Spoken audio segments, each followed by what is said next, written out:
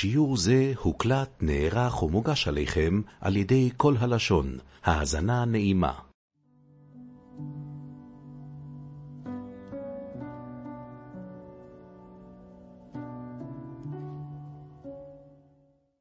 ברוך השם, חזרנו ארצה, ואני יושב שוב במקום הרגיל, האהוב, עם הרקע של ספרי הקודש בחדר שלי בכולל, ואנחנו שוב פותחים זמן חדש של הרבוצס תורה, חודש אלול, חודש מיוחד.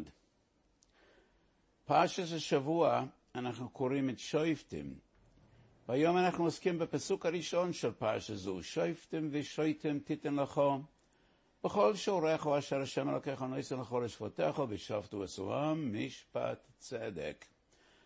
הרמב"ם, מצוות עשי קע"ו, מונה מצווה זו בין שאר תרי"ג מצוות שבתורה, המצווה של מינוי שופטים. וכך גם הלכה ראשונה בהלכות סנהדרין, בספר שופטים במשנה תורה, מצווה עשי של תורה למנות שופטים בכל מדינה ומדינה, בכל פלח ופלח, כך כותב הרמב"ם. ובעקבות הרמב"ם, כמו בדרך כלל ספר החינוך במצוות צדיק א', ורוב רבותינו הראשונים מונה המצוות. אבל יש מן הראשונים שדילגו, שהשמיטו מצווה זו ולא כללוהו בכלל מניין התרי"ג. שניים הם בעלי התוספות שכתבו ספרי מצוות, הרי מקורביל, רבי יצחק מקורביל, ספר מצוות נסמק, וגם רב אליעזר ממץ בספר היראים השמיטו מצווה זו בצורך עיון בדעתם. הלא מקרא מורא דיבר הכוסף, פסוק מפורש, ציווי מפורש, שופטם ושויתם תיתן לכו בכל שעורך. אני חושב שצריך להסביר את שיטתם לפי כלל גדול שכותב הרמב"ם בשורש י' משורשי ההקדומה לספר המצוות. וכידוע, הרמב"ם כתב י"ד שורשים, ובשורשים האלה הרמב"ם מסביר את שיטתו במניין המצוות. מה נכנס לכלל התרי"ג ומה לא, מה מוגדר כמצווה בפני עצמה ומה לא.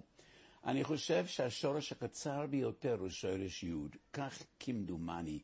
אני לא חוקר, אני לא מבזבז את זמני במחקר שאין בו נפקא מינה למעשה, אבל כמדומני שהשורש הקצר ביותר הוא שורש י', קצר מאוד. והרמב"ם כותב שם שההקדמות אינם מצוות. ולשונו של הרמב"ם לשון מאוד מיוחדת. הוא מתכוון לומר, לא כל פסוק שנאמר בלשון ציווי מוגדר כמצווה. קח לכו סוילס, קח לכו סמם, ויקחו אלכו שמן זך. אלה ציוויים מפורשים, אבל הם לא מצוות. נצטווינו לקחת סולת כדי לקיים את המצווה של לחם הפונים. נצטווינו שיביאו שמן זך כדי להדליק את המנורה. מביאים סמים כדי לעשות את הקטורס ולהקטיר אותם. והמצווה היא הקטורס הדלוקס הנר, הקרובס לחם הפונים ואכילתו על ידי הכהנים. אלה המצוות. ההקדמות הם רק כל מה שנצרך וחיוני על מנת שנוכל לקיים את המצוות. אלה אינם מוגדרים כמצווה. וליבי יאמר לי בשיטת הסמק והיראים, שופטם ושויתם תיתן לכו בכל שעורך, זה מעין הקדמה. המצווה היא ושפטו עשום משפט צדק. כדי שנוכל לשפוט משפט צדק צריך למנות דיינים, ולכן מינוי הדיינים הוא מעין הקדמה למצווה אחרת, רק הכשרה והכנה ועשיית כל הנצרך כדי שנוכל לקיים את המצווה. ולכן יש מרבותינו הראשונים שלא הגדירו שופטים ושויתם תיתן לכו בכל שעוריכם מינוי השופטים כמצווה בפני עצמם. אבל אז אנחנו צריכים לעיין בשיטת הרמב"ם, כי הרמב"ם הוא זה שקבע את הכלל הזה, שהקדמות אינם מצוות. אז למה לדעת הרמב"ם כן מדובר במצווה בפני עצמה? אני רוצה להשיב על שאלה זו בשתי דרכים. ושתי הדרכים יסוד אחד משותף להם, ושני נכונים הולכים על הים. מינוי שופטים הוא עניין בפני עצמו. יסוד חשוב בפני עצמו, ולא רק הכנה לעשיית הצדק והמשפט. הרמב"ם כותב שמצווה זו נוהגת רק בארץ ישראל ולא בחוץ לארץ, וכך פשטי דקרו, בכל שורך אשר השם אלוקיך נושא לך לשבותך. רק ארץ ישראל מתחלקת לשבטי ישראל, לא חוץ לארץ. זה לא הארץ אשר השם אלוקיך נושא לך לשבותך.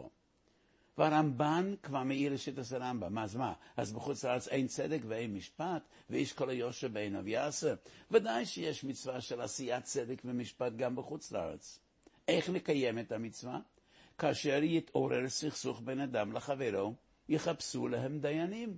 יחפשו דיינים סמוכים שראויים לדון וירכיבו בית דין אד הוק לצורך השעה.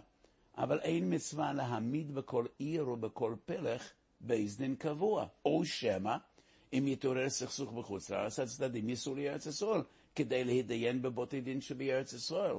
אני רק רוצה להבחין בין עשיית הצדק והמשפט, שהיא ודאי מצווה בפני עצמה ושפטו עשו המשפט צדק, אבל יש חשיבות במינוי שופטים קבועים, בכל עיר, בכל פלח, בכל אתר ואתר.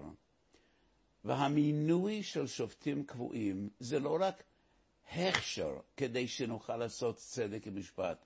יש בזה חשיבות עצומה לקבוע עובדה שבבייס ישראל, בכל עיר, בכל מקום יישוב צריך להיות דיונים קבועים. כי אנחנו כפופים לדעת תורה וכפופים למשפט התורה, ולכן עצם מינוי השופטים יש בו חשיבות בפני עצמה. זה לא כמו ויקחו אליך שמן זית זך. אם לא נדליק את המנוער, אין שום עניין בלקיחת השמן. כך גם בסממוני הקטורס, כך גם בסולת שבמנו אופים את לחם הפונים. בספרי כתוב על פסוק דידן, שופטם ושופטים תתלכו בכל שורכו, אשר השם אלוקיך נושא לך. כדאי הוא מינוי שופטים כשרים להכריס את ישראל ולהושיבן על אדמתם. הלושן של הספרי, הלושן של חז"ל, כדאי הוא מינוי שופטים כשרים, עצם המינוי. וקצוי סחוישן בהקדמה הנפלאה שלו לשב שמייצה, יש לו דרך עמוקה להסביר מה החשיבות של מינוי שופטים כשרים, מינוי דיינים כשרים. עצם המינוי כדאי הוא להכריס את ישראל ולהושיב על אדמתם. בעצם מינוי השופטים יש מעין קבולס על מלכות שמיים, קבולס אויל המשפט והצדק, ולכן יש חשיבות בעצם המינוי. זו דרך אחת. דרך נוספת, שאני חושב שגם היא אמס לאמיתו. הסברתי הרבה פעמים, ואנשים לא כל כך שמים לב לזה. תפקיד בייזן בישראל כפול ומכופל. לא רק עשיית צדק ומשפט, בין בענייני ממון שבין אדם לחברו, ובין בעניינים שבין אדם למקום. להעניש את עוברי העבירה. בדלת מיסס בייזדן, חייבי מלכויוס. לבייזדן יש עוד תפקיד מרכזי, להעמיד את הדת על תילה. לרדוף עוברי עבירה. לדאוג לכך שבני ישראל יתנהגו לא רק ביושר ובצדק, אלא יקיימו את מצוות השם. פעמיים בש"ס כתוב בספר ובמדע חולן קל"ב בייז למדנו. הוא אומר, סוכני יויסר, לולא ואין נויטל, מה כאן יויסר עד שתצא נפשי. ונחלקו הקצויס ונסיבס בחוש ומשפצים מגיעים על סעיף קוטנלף, סעיף קוטנלף בין בקצויס בין בנסיבס. מי זה שאמור להקויס עד שתצא נפשי במי שמבטל מצוות עשה? קצויס החושן פשיט עלי שזה מוטל על הבייסדן. הנסיבס כותב כל יחיד, כל עוד מישראל חייב להפרוש מאיסורם. מנחסו שכלולי המצווה סימן ט' הערכתי בסוגיה הזו, ואני כתבתי דרך ממוצעת בין הקצויס והנסיבס. זה לא עיקר הסוגיה שלנו, ולכן אני לא ארחיב בזה. אבל כדאי לעניין במנחסו שכלולי המצווה ט' בעיקר עוד ג'. קצויס החושן חוזר על הדבריו במשובב נסיבס, והוא דוחה את דברי הנסיבס. והוא אומר, גם המצווה הזו, והסמכות הזו מסורה רק לבייזדן, לא לכל יוחד מישראל. אבל כולי עלמא מוידם, שבייזדן מצווה גם להעמד את הדס על תילה יתרה זו. יתרה מזו למדנו בסנהדרין דף מ"ו. בייס דין מקן ויונשן שלא מן הדין. בייס דין מקן ויונשן מעבר לדין, למגדר מילתא, לפי צורך השעה. גם זו חובת הבייס דין. יש מקראות רבות במחווי תוירס מוישה, וגם הלכות רבות ברמב"ם, וסוגיות רבות שמהם למדנו את חובת ישראל לנהוג לפי הצדק והמשפט, ושבותי דין ישפטו בין איש לרעהו, צדק צדק תרדוף, ושפטוס הוא המשפט צדק, וקמתו ואוליסו אל הוא אלוהים, עד הוא אלוהים יבוא דבר שניים. יש עשרות פסוקים שמהם למדנו את החובה של עשיית צדק ומשפט, אבל יש רק פסוק אחד שממנו יש ללמוד, שחובת הבייס דין לעסוק לא רק בצדק ובמשפט, גם להעמיד את הדת על תילה. הבייס דין אחראי על כלל ישראל, שילך מישרים, שישמור את דרך עץ החיים, את דרך השם. וזה פסוק דידן, שופטם ושויתם תתמלכו בכל שורכו. כי זה לא רק שופטים, זה גם שוטרים. מי הם השוטרים האלה ומה תפקידם? מה תפקידם? לא שליח בייס דין. שליח בייס דין הוא לא שוטר. שליח בייס דין שנותן מלכס, דלת מיסס בייס דין, זה לא שוטרים. שוטרים כותב רש"י, שרוידה מסועם במקל לו ברצועה. מה זה המקל הזה? חי ומלכיאס אין מקלות. דלת מיסס בייס דין אין מקלות. מכאן למדנו שבייס דין מצווה לא רק לעסוק בצדק ובמשפט ולשפוט, גם להעמיד את הדת על תילה. מה כאן עושה שתצא נפשוי? לא כתוב במה. יכול להיות ברצועה, יכול להיות במקל.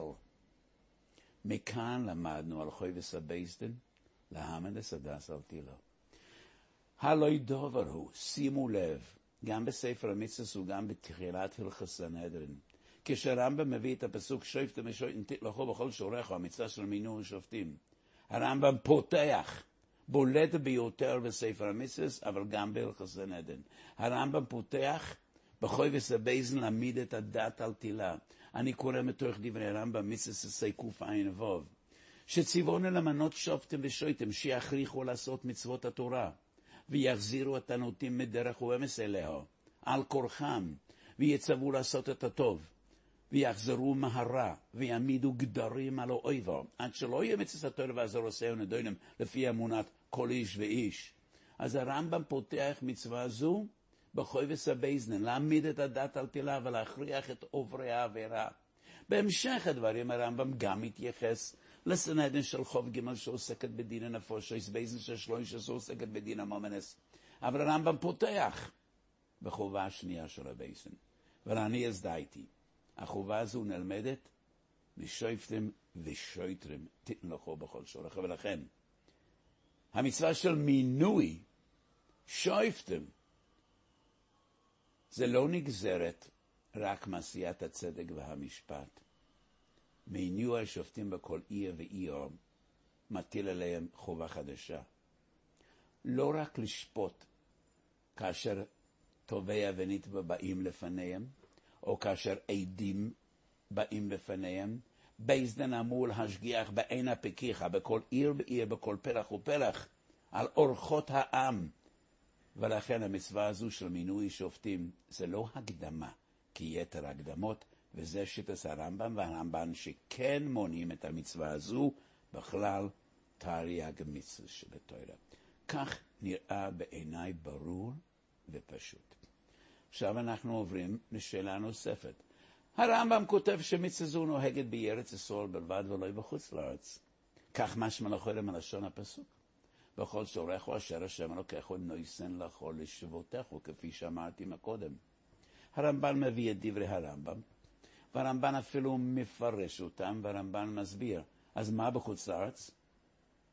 בחוץ לארץ גם כן צריך לעשות צדק ומשפט. או שיעלו לבית הדין שבארץ ישראל, או שיחפשו דיינים סמוכים שהוסמכו בארץ ישראל והם גרים בחוץ לארץ והם ישפטו. אבל לשיטת הרמב"ם אין מצווה של מינוי קבוע של בית דין בחוץ לארץ. הרמב"ן חולק על הרמב"ם. לא מן הסברה הרמב"ן חולק משום שיש סוגיה מפורשת במקס דף זין עמוד א' שלא כדברי הרמב"ם. במשנה במקס זין עמוד א' כתוב להדיא סנהדרין נוהגת בין ביורץ בין בחוץ לארץ. אבל מן המשנה אין קושיה גדולה על הרמב"ם. כבר כותב ספר החינוך בסוף מצוות תוף צדק א', וכפי שאמרתי מקודם, ספר החינוך צועד בעקבות הרמב"ם בהלכה הזו, וספר החינוך כותב מה שאמרו חז"ל, והכוונה לאותה משנה במקס עין עמוד א' שסנהדרין נוהגת בין ביורץ ובין בחוץ לארץ, הכוונה שגם בית דין בחוץ לארץ יש לה סמכות, אבל אין הכוונה שחייבים למנות שופטים קבועים בכל עיר ובכל פרח. הסמכות של סנהדרין תקפה גם בחוץ לארץ ולא רק בארץ ישראל. כך ספר החינוך מפרש את המשנה לפי הרמב"ם. אבל הקושיה העיקרית של הרמב"ן זה לא מן המשנה אלא מהגמורה. כי חז"ל מפרשים בגמורה, מניין לנו שסנהדרין נוהגת גם בחוץ לארץ? פסוק בפרשת מעשי. והיו אלה לוחם לחוקס משפט לדורויסכם בכל מושבויסכם. מכאן שסנהדרין נוהגת גם בחוץ לארץ. ואז הגמורה שואלת להדיא מה הפסוק שלנו, בכל שורך אשר השם לקחו, נויסר לכל לשבותך. והגמורה במקס מתרצת. בארץ ישראל אתה מצווה להושיב דיינים בכל עיר ובכל פלח. בחוץ לארץ אין אנחנו מצווים להושיב דיינים בכל עיר, אלא בכל פלח ופלח. הרי להדיא בדברי הגמור שכל הבדל בין ארץ לחוץ לארץ, האם צריך להושיב דיינים בכל עיר ועיר, או די בכך שיש דיינים ושופטים בכל פלח ופלח. אבל גם כאן וגם כאן, בין בארץ ובין בחוץ לארץ, מצווים למנות שופטים. ולכן הרמב"ן חולק על הרמב"ם. ומה שאומר הרמב"ם, אבל אין שמחה בחוץ לארץ. אומר הרמב"ן, נכון, אי אפשר להסמיך בחוץ לארץ, אבל בחוץ לארץ יקנו בבתי הדין אותם דיינים שהוסמכו בארץ ישראל. אבל לדעת הרמב"ן, גם בחוץ לארץ יש מצווה של מינוי שופטים. איך הרמב"ם מתרץ את הגמורה? לכאורה זה גמורה מפורשת. המאירי במקס מביא נוסחה אחרת, גרסה אחרת. וברור אני הזדהיתי שהגרסה הזו היא הגרסה של הרמב"ם. בגמורה דידן, וכך גם בנוסחה של הרמב"ן, הגמורה מיישבת. בחוץ לארץ, בארץ ישראל מצווים אנחנו להושיב דיונים בכל פלח ופלח ובכל עיר ועיר. בחוץ לארץ מצווים בכל פלח ופלח, אבל לא בכל עיר ועיר. אבל המאירי מביא נוסחה אחרת. בארץ ישראל מצווים להושיב דיונים בכל פלח ופלח ובכל עיר ועיר. בחוץ לארץ אין אתה מצווה להושיב דיונים בכל פלח ופלח ובכל עיר ועיר. לא כגרסה דידן בכל פלח ופלח כן ובכל עיר ועיר לא, אלא כלל לא. לא בכל פלח ופלח ולא בכל עיר ועיר. וזו גרסת הרמב"ם. המצווה של עשיית הצדק ודאי שנוהגת גם בחוץ לארץ, וזו כוונת המשנה. סנהדרין נוהגת בין בארץ ובין בחוץ לארץ. אבל המצווה של מינוי שופטים רק בארץ ולא בחוץ לארץ. ובעומק הדבורם נראה אני הזדהיתי. בני ישראל אמורים לשבת ולגור בארץ ישראל. ורק בארץ ישראל החברה היהודית, הקהילה היהודית, אמורה להיות קהילה מסודרת ומתוקנת. ולכן במושב בני ישראל בארצם, בארץ ישראל, צריך להושיב דיונה בכל עיר ועיר וכל פלח ופלח. לא די שנעשה צדק ומשפט, ונשבור את הראש כאשר יתעורר צורך, מניין ניקח את הדיינים. לא די בכך. בארץ ישראל החברה היא חברה מתוקנת, ראויה, ממוסדת, מסודרת, ולכן בכל עיר בעיר צריך דיונים קבועים, לא כך בחוץ לארץ. כל היישוב שלנו בחוץ לארץ הוא דירה זרי, ולא דירה סקווה, ולכן בחוץ לארץ לא נצטווינו. לא ישב דיונים בכל עיר ועיר ובכל פלח ופלח. ומכאן לסוגיה שלישית. האם מצווה זו נוהגת בזמן הזה או לא? לכאורה בזמן הזה אין דיינים. סוגיה ארוכה בפרק החויבל בו בבא קמא. איך בכלל אפשר לפסוק היום? מה הכוח יש לבית דין היום? הלא אין בייס דין אלא סמוך, ובטלה הסמיכה. רבי יהודה בן בובה הלך וישב בין שני הרים גדולים, בין שני ערים גדולות, ושמח 5 זקנים. זו הייתה בזמן גזירת הרומאים. הרומאים ידעו שהקיום של כלל ישראל תלוי בחוכמת התורה, בסמכותם של בתי דין. כל הלשון. ולכן הם גזרו, כל הסומך יהרג, כל הנסמך יהרג, ועיר שסומכים בה יחרב. רבי יהודה בן בובה במסירות נפש רצה להסמיך את הזקנים, תלמידי רבי עקיבא, רבינו שבדורים. הוא הלך וישב מחוץ לעיר, כדי חס וחלילה לא לגרום לחורבן של עיר וישראל. הרומיים שמו לב ותפסו אותם. רבי יהודה בן בובה אומר לתלמידים, אתם צעירים, תברחו על נפשכם, והם ברחו. והוא לא יכול היה לברוח, הוא נשאר שם ונרצח על ידי הרומיים. אבל מדין דיורייסה אין בייס דין אלא סמוך. בזמן הזה אין סמוכים. ולכן הגמרא אומרת, שליחוסי דקמאי עבדינן. אנחנו רק עושים את השליחות של גדול ישראל שהיו סמוכים, והם אפשרו לנו לדורות עולם להמשיך ולהורות. רבים האחרונים סבורים שכל הדין הזה הוא דין דרבנן, לא דין דיורייסה, כי דיורייסה אין דיין אלא סמוך. והסמיכה חייבת להיות איש ואיש, איש מפי איש עד מוישה רבינו. בימיו של רבי יוסף התעורר פולמוס עצום בארץ ישראל, כאשר רבו של רבי יוסף, מהרי ברב, שמח על הרמב"ם והוא חידש את הסמיכה בזמנו. כי הרמב"ם סבור שהם רוב גדול ישראל יתקבצו יחד בארץ ישראל ויחליטו לחדש את הסמיכה, יש סמכות בידם. חידוש עצום של הרמב"ם.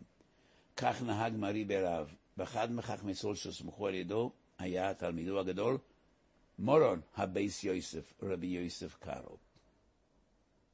הרלב"ח היה באותה תקופה רבה של ירושלים. מרי ברב היה בצפת. והרלב"ח יצא במלחמה גדולה נגד מרי ברב, וחולק על הרמב"ם, והוא סבור שאי אפשר לחדש את הסמיכה לאחר שבטלה, אבל זו סוגיה בפני עצמה שלא נכנס בה היום. אבל מכל מקום, מכיוון שאין בייס נסומך היום, לכאורה בטלה המצווה של שופטים ושופטים לכו בכל שורךו. ספר החינוך, מצוות טוב צדק א' שכבר ציטטתי פעמיים היום, כותב בסוף דבריו, ולמדנו מזה, אפשר ללמוד, ממצוות התורה למנות שופטים לכל עיר ולכל פלח אפשר ללמוד, שכך ראוי. ולכן גם בזמננו, אחרי שבot להסמיכו, ראוי שכל מקום יישוב, פרנסי היישוב, בני המקום ימנו עליהם חכמים מופלוגים, ויתנו בידם כוח וסמכות, לשפוט, להורות, לכפות את עוברי עבירו. ולמדנו מלושן החינוך, המצווה הזה באמת לא נוהגת יותר, כי אם אין סמיכה, אין דיינים לפי משפט התורה, וממילא בטלה המצווה. אבל כך ראוי. אני חושב שספר החינוך הוא אחד המקורות למושג הכללי של רצון התורה. הרחבתי ביסוד הזה, מחסו של דבורים, אני לא זוכר איזה סימן בקרוב אמור לצאת את המהדורה החדשה, מורחבת. וספר החינוך כותב, מן המצווה עשה אפשר ללמוד כיצד קהילה יהודית צריכה ואמורה להתנהל. ולכן גם כאשר המצווה לא נוהגת מהתורה, עדיין ראוי כך לנהוג. ולפי הניסוח של ספר החינוך זה מעין רצון התורה. שיטה שנייה אנחנו עושים ברבן ירוחם. רבן ירוחם זה ספר עם מבנה מעניין. ספר מישורים, חלק א', נתיב א', סוף חלק ד'. שורה אחרונה, חלק ד', נתיב הראשון, ספר מישורים. ומצווה מדרבנן להוישב בייס דין בכל עיר ובכל פרח, אף על פי שבטלה הסמיכה. כי דמוכח בסנהדרין, הוא לא מציין איפה בסנהדרין. הראשונים היה נראה להם פשוט שנמצא את הדברים. אני לא יודע לאיזה סוגיה הוא מתכוון בסנהדרין. אבל מכל מקום למדנו מדבריו שזו מצווה דרבנן. בניגוד לדברי החינוך, שמדבריו משמע שזה עניין כלשהו, רוצה לתורה, אבל לא מצווה מוגדרת. אי בדידי טליה. והרבה פעמים אני מתנצל ואני אומר, אילו הייתי חי לפני 800 שנה, ככה אני הייתי אומר, אבל אני מודע לחלוטין שלא הייתי כאן לפני 800 שנה, וכנראה מסיבות טובות. אבל בכל אופן, אי בדידי טליה, הייתי אומר שיש מצווה דאורייתא גם בזמן הזה. משני טעמים. דרך ראשונה, טעם ראשון. לאחר שחכמים הכשירו דיינים לדון ולשפוט ולהורות, שליחוסיו דקמאי אבדינן, גם אם זה רק מדרבנן, אבל זה חוזר להיות מצווה דאורייתא של שופטים ושופטים תיתן לכו בכל שורך. אפשר לקיים את המצווה דאורייתא, אף על פי שהדיינים אינם כשרים אלא מדרבנן. יש דיינים, ומי יש דיינים? ראוי שיהיו קבועים בכל עיר ועיר ובכל פלח ופלח. אף על פי שמדובר במצווה דאורייתא, ואין דיינים כשרים אלא מדרבנן. מה בכך? מצינו כי יוצא בדובר כאין זה באחד הלהבים, ואני יודע שזה דמיון רחוק. אינני מתכוון להביא ראיה, לדוגמה, דמיון. וביסודו של דבר, זה דמיון תקף. המכס חינך חוקר, מצווה ריש למד בייז, המכשיר את חברו באיסא דרבנן, האם הוא עובר לפני ולא יסית מכשול מן התורה. ובכתבים שלי אני נטיתי לומר, כן, הוא עובר מן התורה, כי בסופו של דבר יש מכשול. מה בכך שהמכשול הוא מדרבנן? אפשר לעבור לפני ודאורייתא במכשול דרבנן. כי יוצא בדובר אני אומר, אפשר לקיים את המצווה של דאורייתא של מינוי שופטים, בשופטים שהם כשרים מדרבנן. מה בכך? אבל יש שופטים. ואם יש שופטים כשרים לשפוט ולהורות, אנחנו מצווים למנות אותם בכל עיר ובכל פלח. כך היה נראה לעניות דעתי, אבל יתרה מזו, וזו הדרך השנייה. בסוגיה הגדולה של שליחוסיי דקמאי אבדינן, הערכתי כמה פעמים בכתבים שלי, באריכות גדולה. ואני סבור שדרך המלך הוא, שזה ודאי דין דאורייתא. עובדה שמקבלים גרים בזמן הזה. ולידי כתוב ביבומס מבוב גר צורך בייזדן, משפוט כסיב בי. רק בייזדן יכול לקבל גרים. אבל אין לנו בייזדן כי אין סמיכה. וכי אפשר לומר שכל הגרים בזמן הזה הם גרים דרבנן? חלילה. אם כן, איך בן יסוע יכול לשאת לאישה גיורס? איך גר יכול לשאת בס ישראל? אם כל הגרות זה מדרבנן מן התורה, הוא גוי והיא נוכריה, אז איך בני ישראל מותר להתחתן איתם? ולכן ברור כשמש בצהריים, שגם בזמן הזה גרות תקפה.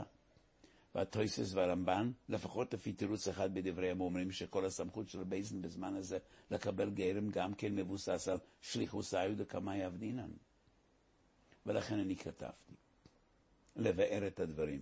לפי יסוד אחר, שאני הרחבתי בו יותר מכל קודמיי, נמסר הדבר לחכמים.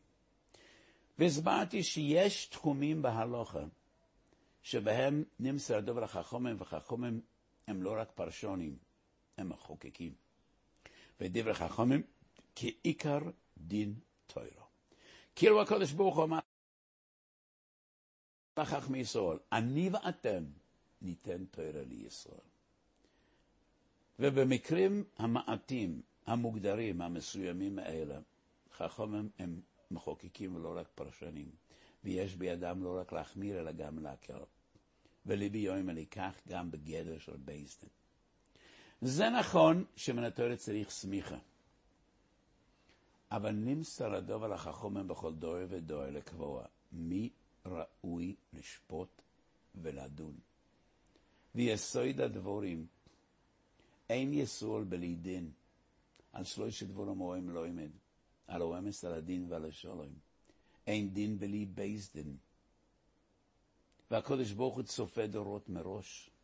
והקדוש ברוך הוא גזר, הבית עתיד להיחרב, הסמיכה עתידה להתבטל. מה יהיה אז? ליז דין וליז דיין, ואיש ישראל חיים בלו, ולא הנחתו בס לאברהם אבינו. הייתכן? לא, לא ייתכן. אין יסול בלי בייזדן. ולכן קבעו חכמים בסמכות שהקדוש ברוך הוא נתן בידם. כל עוד יש סמיכה, דיין שאיננו סמוך פסול מלשפוט.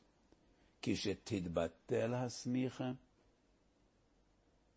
יש תוקף מן התורה לדיינים שאינם סמוכים. אם הם חכמי תורה, בעלי צדק ומשפט, יראי אלוקים, שאינם מפחדים מאיש, אבל כשאין סמיכה, אין הסמיכה מעכבת.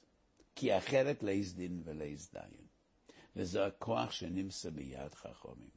ולפי זה ודאי מסתבר שגם בזמן הזה מצווים אנחנו למנות שופטים בכל פלח ופלח ובכל עיר ועיר. והתפקיד של השופטים האלה, כפי שאמרתי, כפול ומכופר. האם גם בזמן הזה יש סמכות של להעמיד את הדעת על תילו? מעיקר הדין ודאי שכן. אני חושב שהזכרתי מקודם את הגמור סנהדרין ממבוב בייזן מקן ויונשן שלא מן הדין. וההלכה הזו לדעת רוב האחרונים יש תשובה מדהימה בתשובס מרן בלובלין שמסופר שלפני 400-500 שנה עדיין נהגו כך בבתי דין, לתת עונשי גוף קשים לעוברי עבירה. הסמכות הזו לדעת רוב הראשונים ורוב הפוסקים לא בטלה כשחורב בית המקדש. ולכן כל עוד יש דיינים שראויים לשפוט, בין אם זה מדרבנן וקל וחומר אם זה מן התורה, כשיטתי לכאורה יש מצווה דאורייתא של מינוי שופטים בכל אתר ואתר. שופטים ושויטם לכו בכל שורכם. ואכן כך כותב הרמב"ם. מניין המצווה, ספר המצווה בתחילת הלכות סנהדרין 3 פעמים. מצווה למנות שופטים ושוטרים. אבל בפרוטי המצווה שבתחילת הלכות סנהדרין, הרמב"ם כותב 30 מצוות יש בהלכות האלה. המצווה הראשונה, למנות שופטים. והרמב"ם לא מזכיר שוטרים. אפשר שהוא שמח על מה שהוא כתב במקומות אחרים, אבל בעומק הדבר הם נראה לעני הזדהיתי. וזה מחזיר אותי לתחילת השיעור. מה תפקידם של השוטרים? הם היד הארוכה של בייסדן, יהודה אריכטר. רק על ידם יש כוח לבייסדן להעמיד את הדת על תילו, להעניש את עוברי העבירה. שוטרים שרודים את העם במקל וברצועה, ולכן עיקר המצווה זה מינוי השופטים. אלה שהשופטים לא יוכלו למלא את תפקידם, אלה הם כן יהיו גם שוטרים. אבל המצווה של מינוי שוטרים היא תפלה לגבי המצווה של מינוי שופטים. ולמדתי מלושן הרמב"ם בספר המצווה, מי זה שאמור למנות את השוטרים? השופטים. בעולם המודרני ידוע, וכל תלמיד בבית ספר שלומד אזרחות יודע, העולם המתוקן, המודרני, הדמוקרטי, יש הפרדת רשויות, ובדרך כלל יש 3 רשויות. הרשות השופטת, הרשות המחוקקת והרשות המבצעת. הרשות המחוקקת זה הפרלמנט, בארץ ישראל זה הכנסת. הרשות השופטת זה מערכת בתי המשפט. הרשות המבצעת זה הממשלה על כל שלוחותיה. משרדי הממשלה שמופקדים על כל תחומי החיים. אז בעולם המודרני השוטרים כפופים לרשות המבצעת. משרד המשטרה זה אחד ממשרדי הממשלה. אחד השרים מופקד על השוטרים. לא כך במשפט התורה. במשפט התורה השוטרים כפופים לשופטים, לרשות השופטת. והרמב"ם אומר שהשופטים הם אלה שבוחרים את השוטרים, והשוטרים תפקידם להיות הזרוע הארוכה של השופטים, ורק באמצעותם השופטים, בתי דין שבישראל יכולים להעמיד את הדת על תילה, ולכן לא יפלא כלל שבפרוטי המצווה שם הרמב"ם רצה לקצר, אז הוא דלג על שוטרים וכתב למנו שופטים. כן, יש מצווה גם למנות שוטרים, אבל זה חלק ממצווה מינוי השופטים, וחלק תפל, עיקר המצווה זה השופטים. להם מוצא ולהם מבוא. לכל התורה והמצווה, אלא כדי שהם, השופטים, יוכלו למלא את תפקידם כראוי, צריכים לתת להם את האפשרות למנות שוטרים, ולכן אין כאן סתירה בדברי הרמב"ם. כאן האריך יותר, כאן קיצר יותר, אבל שורש הדבורים, עיקר המצווה מינוי שופטים, והשופטים הם אלה שאמורים גם למנות שוטרים, לבצע את כל הנצרך לחיזוק הדס, לביצור חומותיה, בהמודס הדס על תילה. כך נראה להניאס דייטי בסוגיה גדולה ונרחבת זו. אני תמיד אומר, כל מה שלומדים בחודש אלול צריך ללמוד במבט של אלול. על הפסוק הזה, שופטים ושוטים תתלכו בכל שיעוריכם, יש פירוש נפלא של רבי לוי יצחק מברדיצ'וב בקדושת לוי. וכל פעם שאני מזכיר וורט חסידי אני מקדים, האם זה פשט? לא. לא פשט, לא קרוב לפשט. גדול החסידס לא התכוונו ללמד פשט. אני תמיד אומר, פירושים חסידיים רחוקים מן הפשט וקרובים אל הלב. כך גם הפירוש הזה, אומר רבי לוי יצחק מברדיצ'וב בקדושת לוי. בכל שיעוריכם זה שערי שמיים, ומדובר בבייזן של מעלה. כאן למטה אין אדם יכול למנות את השופטים שלו. אוי לנו אם כל עבריין וכל בעל חוב היה זכאי למנות ולבחור לעצמו מי יהיה השופט שלו. לייס דין ולייס דיין. אבל בבייזן של מעלה אנחנו יש בידינו למנות את השופטים. כל המרחם על הבריאס מרחם המולו בין השמיים. אם אתה רוצה שופטים בבייזן של מעלה שהם בעלי רחם, הם בעלי חמלו, שיפעלו לטובתך, זה בידך. בדרך שעוד המועדד, מועדד אלוהים מן השמיים. והקדוש ברוך הוא נוהג עם האדם מידה כנגד מידה. ולכן בכל שיעורך למעלה, שופטים ושוטים תיתן לך. אנחנו כבר נכנסנו לחודש אלול, ועיקר ההסבוינינס והעבודה בחודש אלול. כאשר כל אדם עושה חשבון נפש, ואנחנו חרדים ומפחדים, מי יזכה לפונך ובדין, הן במלוך אביוסים תהולו, ובוודאי שאנחנו לא יכולים לזכות במידס הדין. ואנחנו מחפשים סגולות.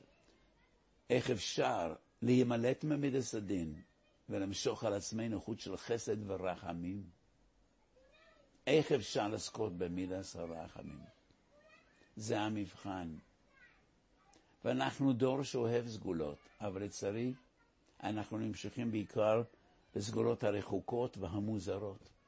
הסגולות החשובות הן אלה שבדברי חז"ל, ואין סגולה יותר חשובה לימי הדין והרחמים מאשר כל המעביר על מידוי סוב מעביר המלוי על כל פשוב. הבטחה כל כך מפורשת. ראשון י"ז יום עוד מקומות בש"ס בסנהדרין ובשבס קנ"א כל המרחם על הבריאס מרחם המולו מן השמיים. אלה הסגולות העיקריות לזכות במידס ורחמים, במידות שבין אדם לחברו, בוותרנות, בחמלה. כמה טיפשו ישר אינשה, אנשים שיכולים להריב על שווה פרוטה, לפגוע באדם אחר בגלל קצת כבוד שנדמה שניתן מהם, מקפידים על קוצה של יוד, לא מסוגלים למחול ולוותר, ולא מבינים שהם ממיתים על עצמם אסון. הם גורמים שישפטו אותם מן השמיים במידס הדין שאף אחד לא יכול לעמוד בו. ובידינו להימלט ממידס הדין ולמשוך על עצמנו חוט של מידס ורחמים. איך? בדרך שבו אנחנו מתנהגים עם חברינו. כל המרחמים לבריאס מרחמים מולו מן השמיים, וכל המעביר על מידוי סוב מעבירים לו על כל פשוב. אחזתיו ולא ארפנו. זאת הסגולה החשובה ביותר, כאשר אנחנו מתקרבים לימי הדין והרחמים. הלוואי יהי רצון שיחלקנו עמהם, והקדוש ברוך הוא ישפוט אותנו במידס הרחמים.